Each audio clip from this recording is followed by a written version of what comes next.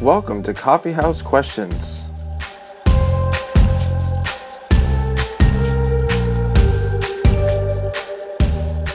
It is great to be with you all again. This is Ryan Pauly with Coffee House Questions.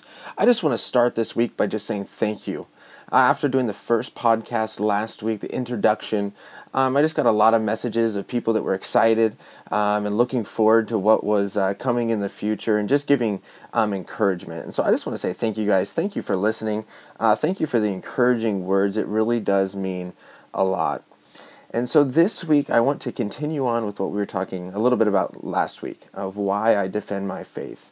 And this week, I want to talk about why I use evidence to talk about Christianity and defend my faith. One verse that comes up a lot, kind of against apologetics, is John 20:29. And in this verse, Jesus says, "Because you have seen me, have you believed? Blessed are those who did not see and yet believed." And a lot of people take this verse to say that it is better to not have evidence. A blind faith is better than a faith based on evidence because it is more blessed for those who did not see yet still believed. However, I feel like Jesus is talking about something a little bit different in this verse because the very next verse, verse 30, continues by saying this: "Therefore, many other signs Jesus also performed in the presence of his disciples, which are not written in this book." You see, if it's better to believe without evidence, if someone is more blessed who believed without seeing, then why did Jesus perform many more signs in their presence? That just does not make sense. Rather than saying we should not believe based on testimony or eyewitness testimony, what Jesus is saying here is that it's better that we don't have to see the body of Jesus yet still can believe.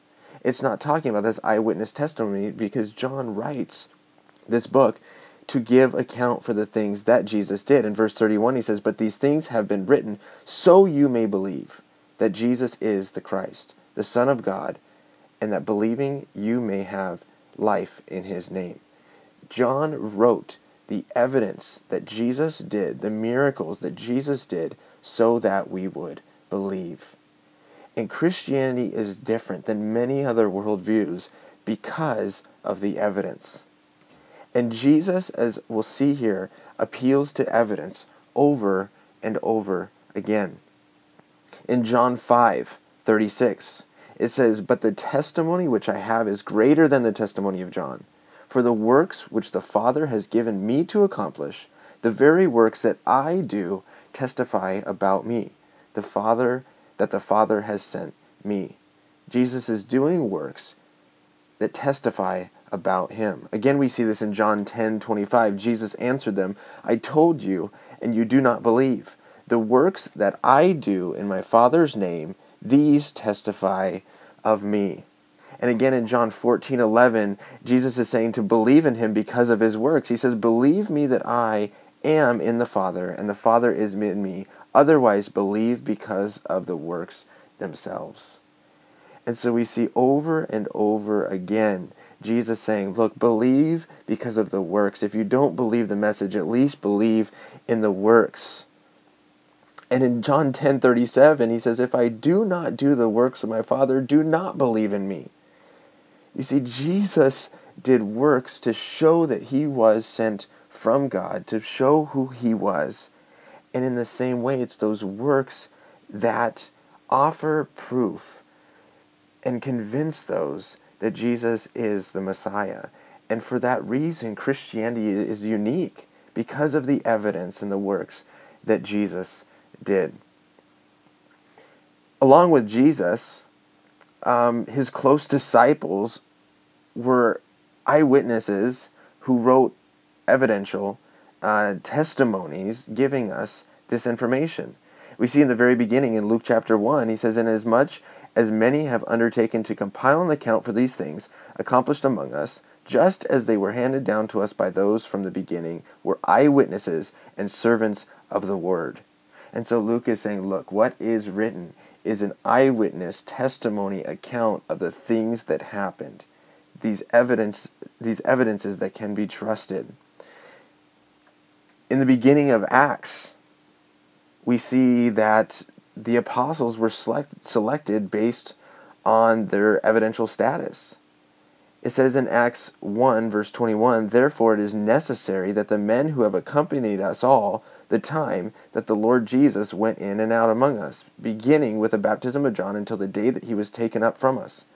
And of these must become a witness with us of his resurrection." And so it was important in the early church that the early apostles, were witnesses of this resurrection, the evidence of the resurrection. And again, we see this one more time with Paul in his letters. We see 1 Corinthians 15 talking about all of the evidence. "For I delivered to you," in verse 3, "as of first importance that I also received that Christ died for our sins according to the Scriptures, that he was buried, that he was raised on the third day according to the Scriptures, that he appeared to Cephas, then to the 12, then he appeared to more than 500 brethren one time, most of whom remain until now, but some have fallen asleep. Then he appeared to James, then to the apostles, and last of all, as to one untimely born, he appeared to me also."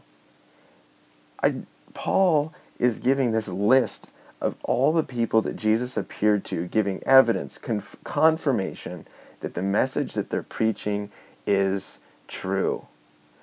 And so I see here from the writers of the letters like Paul, from the early disciples, from the early apostles, to Luke, a historian writing his gospel, to Jesus himself in the Gospels, the evidence is key. Jesus did these proofs to show who he was, and it was these pieces of evidence that confirmed his message, and that we should then base a lot of our reasoning on. I love how William Lane Craig says it in On Guard. He says, "Jesus and the apostles were not afraid to give evidence for the truth of what they proclaimed. This doesn't mean they didn't trust the Holy Spirit to bring people to God. Rather, they trusted the Holy Spirit to use their arguments and evidence to bring people to God."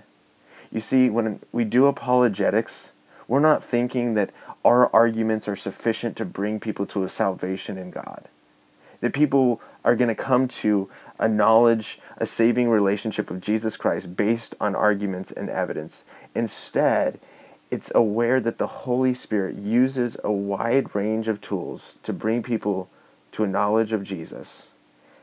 One of those tools may be arguments and evidence. And so I think the next time we look at this, it's not that we should stay away from evidence and have this blind faith, but instead we base our faith on evidence, that we can have a strong faith, the biblical faith that is trust, that we trust in God for good reasons, and we allow the Holy Spirit to work through us and use whatever means necessary to bring people to a saving knowledge of Him. So I want to thank you guys for listening again. Be sure to check out the website, coffeehousequestions.com, a new blog every Monday, a new podcast every Saturday. Thank you so much. You've been listening to Ryan Pauly with Coffee House Questions.